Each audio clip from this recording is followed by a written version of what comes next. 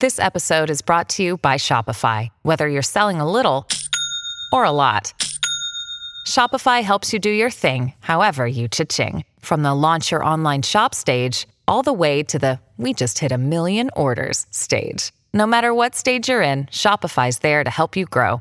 Sign up for a $1 per month trial period at shopify.com/special offer, all lowercase. That's shopify.com/special offer. Look, Bumble knows you're exhausted by dating. All the must not take yourself too seriously and 6'1" since that matters. And what do I even say other than hey? Well, that's why they're introducing an all-new Bumble with exciting features to make compatibility easier, starting the chat better, and dating safer. They've changed, so you don't have to. Download the new Bumble now. When you need mealtime inspiration, it's worth shopping Kroger, where you'll find over 30,000 mouth-watering choices that excite your inner foodie. And no matter what tasty choice you make, you'll enjoy our everyday low prices, plus extra ways to save, like digital coupons worth over $600 each week. You can also save up to $1 off per gallon at the pump with fuel points. More savings and more inspiring flavors make shopping Kroger worth it every time. Kroger, fresh for everyone. Fuel restrictions apply.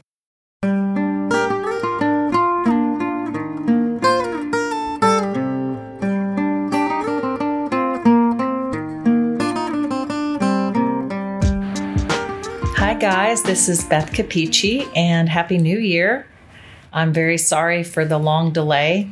I did try to record a podcast episode before Christmas on winter depression, seasonal depression, and I wasn't happy with it. And I felt like it could be better, so I didn't publish it. And then I never got around to going back and re-recording a new one. So anyway, and then the holidays got busy, as I'm sure you all understand, but I have like literally over 100 topics that I want to do a podcast episode on, and I just struggle to find the time or make the time. So anyway, before I begin today, I wanted to ask you to please give me a rating or a review. If you've listened to even one episode, you will be allowed to write a review or give me a rating. And I'm sure you know it really helps.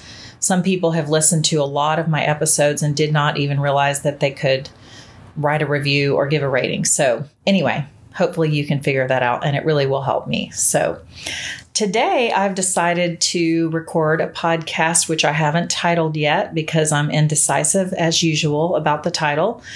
But it's going to be called something like, do you want to know your diagnosis? I could say if you have one, or the value in knowing your diagnosis. So we have had some heated discussions in our family about this topic. And I had an interesting conversation with some mothers at a school event last fall. One mother I have known for a long, long time, since childhood. Somehow the topic of ADHD came up, and she said something to the effect of, I'm sure all of my kids have ADD, but I never wanted to get them tested because I didn't want them to feel labeled or like something was wrong with them or something to that effect. So I thought that was interesting, and I'm always intrigued by why we believe and think what we think. And there's validity to different opinions, and I can see some advantages to not knowing or not having a label, but I generally think there are more advantages to knowing what's going on in your brain. And I frequently tell people, I think that none of our bodies are perfect. None of our nervous systems are perfectly balanced. I mean, almost nobody. I don't know who would be perfectly balanced, but whether you have blood sugar issues, or you need braces, or you need glasses, or you need an inhaler, or you're allergic to something, or you have anxiety or depression or ADHD or mood swings or autism or anything, we all have unique bodies with unique things going on. And sometimes we are dysregulated because of trauma or unhealthy lifestyle. Some people might show symptoms of ADHD simply because of their diet. And so, it's not always a genetic condition. There are a variety of reasons that we have, like that we would meet criteria for a diagnosis. So I just want to kind of talk to you about that a little bit today. And hopefully you can think about this with your own family or loved ones and see what you really think is in your best interest. So I love to talk about developing a user's guide to yourself or a user's manual. And you may have heard me talk about, what are your superpowers? What types of intelligence do you have and not have? And one scientific example or analogy, this is one of the few things I really remember. Wait, that's the wrong way to say it. When I was in school, I'm always shocked at how many things I don't remember, but sometimes surprised by the things I do remember, the things that did stick. And one thing I learned in a science class was the difference between fast twitch muscles and slow twitch muscles. So I think this is a good metaphor or image to discuss related to this topic. So you can Google it, but fast twitch muscles make you better at jumping, sprinting, running shorter distances. And slow twitch muscles would be better for marathons or cycling, so endurance muscles. So that's just an investment, something that we were given, or it's part of our nervous system. We were born with, probably either fast twitch or slow twitch muscles. So would you want to know which type of muscles you have? How would that benefit you? I think it's pretty obvious, but, you might be decently good at doing the wrong type of race, but you might not be a, Superman at sprinting if you have slow twitch muscles and vice versa. So with something like ADHD, that is considered to be neurodivergent, which just means neurologically different or less common, more rare. And neurotypical would be more the common type of nervous system. And there are definitely a lot of superpowers with ADHD, but there are deficiencies. And I really think that everyone's system, everyone's brain has some deficiencies. I frequently say I think we're all gifted and I think we are all disabled in some ways. So I know some really smart people that can't even park a car. I knew a man that was incredibly gifted verbally, and I felt very stupid around him. But I played a game that involved spatial talents with him, and I laughed the first time he took his turn because he was so off, and I just thought he was joking.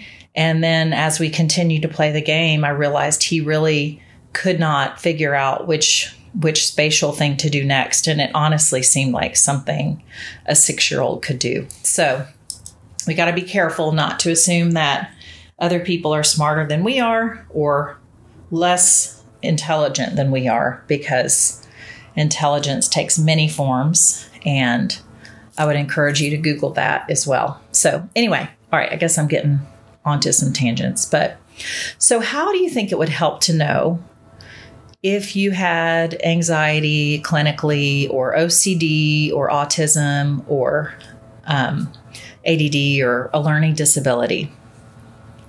So if you were going to take an IQ test, you might find some of your strengths and, even potentially some careers you could consider. I knew someone recently who tested very highly in intelligence on spatial and visual test, I guess you would say. And the testing person told them that they should consider something like graphic design or interior design or something like that. But this same person had a very low score on auditory processing and reading type of retention skills. So And it helped her understand her experience with reading and why it's so difficult to comprehend what she's reading and why she's a slow reader. And it enabled her to get accommodations from teachers and from the school on extra time on tests. And so it kind of made sense of her experience and helped her notice her superpowers. So, and one of the common existential dilemmas in life is we are all in our own head, our own body. We don't know what someone else is thinking or feeling. We can't imagine how much or how little anxiety or depression they have, or how much energy they have, if their brain is working faster or slower, or what tricks help them. Even learning styles. We know there are a lot of learning styles. Some people are more visual learners, some are kinesthetic learners, some are auditory. So is that a better or worse thing? Not at all. It's not better or worse to be a kinesthetic or auditory or a visual learner, but it is different, and it helps us know what might be easier for us to retain or absorb when we're learning. So let's see. So if you don't know that your lows in the winter are worse than someone else's, then you might not get treated for that. So you might want to know if you have seasonal depression and review the criteria and the symptoms, not to label yourself, not because there's something wrong or weird about you. I really think that we all struggle with issues, and the advantages of knowing what they are so we can do something about them are definitely outweighing the disadvantages of knowing what they are. So, is this normal? A lot of us are asking, is this normal? Is my level of anger normal? Is my level of worry normal? I saw someone recently with OCD and specifically germophobia, and it was really disrupting her life and her family's life. And she knew that it wasn't typical or normal. And sorry, you may hear some background noise. I have my friend's dog with me today, and I also can hear one of the other counselors walking with a client into their office. So I want to give you a quick example of a time when a diagnosis really helped one of my clients. So this client was about 15 years old, maybe 16, and I had been working with her for a few months, and during most of our sessions, she was talking about her struggle to make friends and feel accepted, and she was having trouble in her relationships, and she felt like when she went on field trips or school trips or wanted to sit with people at lunch, she just really couldn't find a group. And, especially girls, she got along a little bit better with guys. And something prompted me, I don't know, maybe the 5th or 6th session, and I wondered if she might have be a little bit on the spectrum. And some of you may know autism is on a spectrum. If, you can be very mildly autistic and you can be more severely autistic. And we used to call people Asperger's who were mildly on the autism spectrum. Now we just kind of say mildly on the spectrum.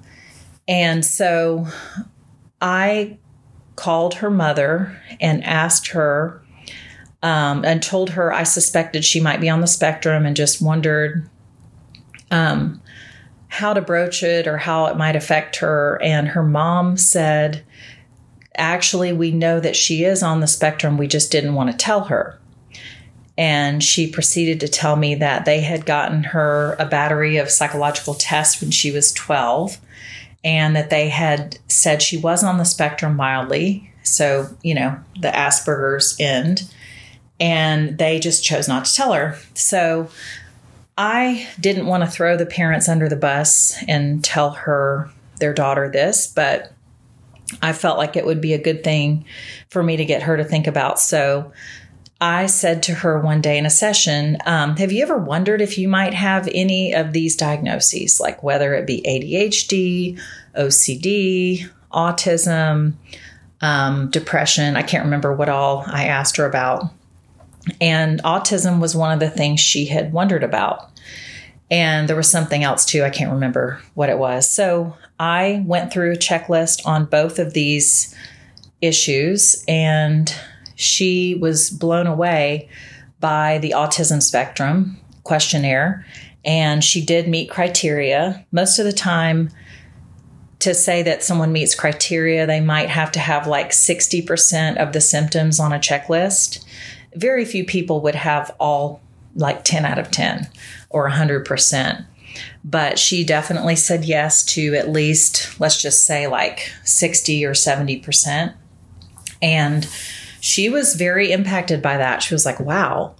So we talked about it a little bit. And then she came back a couple weeks later and she said, it has helped me so much to understand like how my brain works and like what's different about it and maybe why people, might struggle to relate to me, or, she would kind of get fixated talking about a topic, or she might talk too much and not read the cues and not realize that she was talking too much, and or going really deep.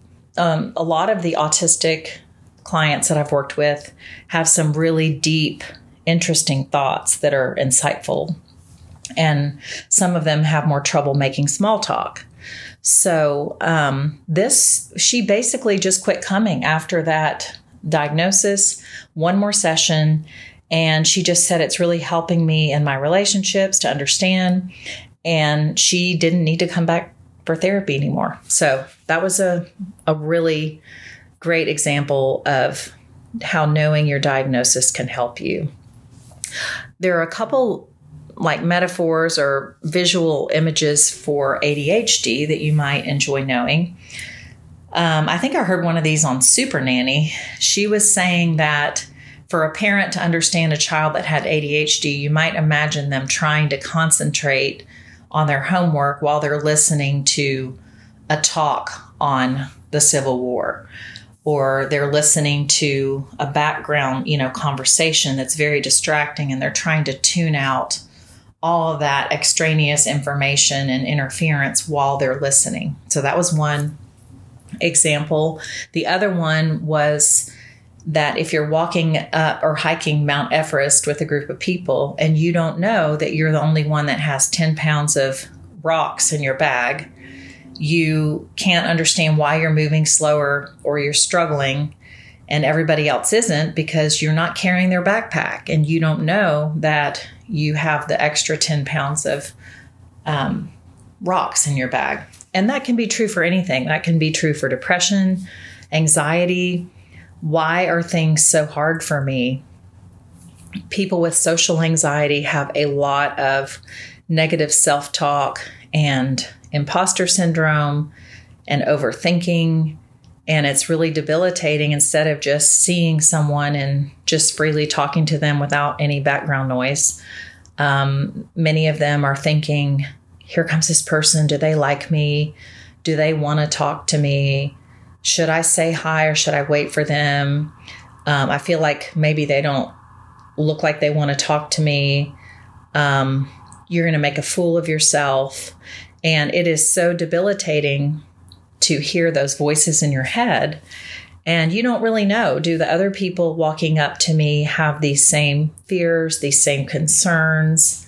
Is their heart beating as fast as mine? Again, we are not in other people's bodies, so we don't know how they feel.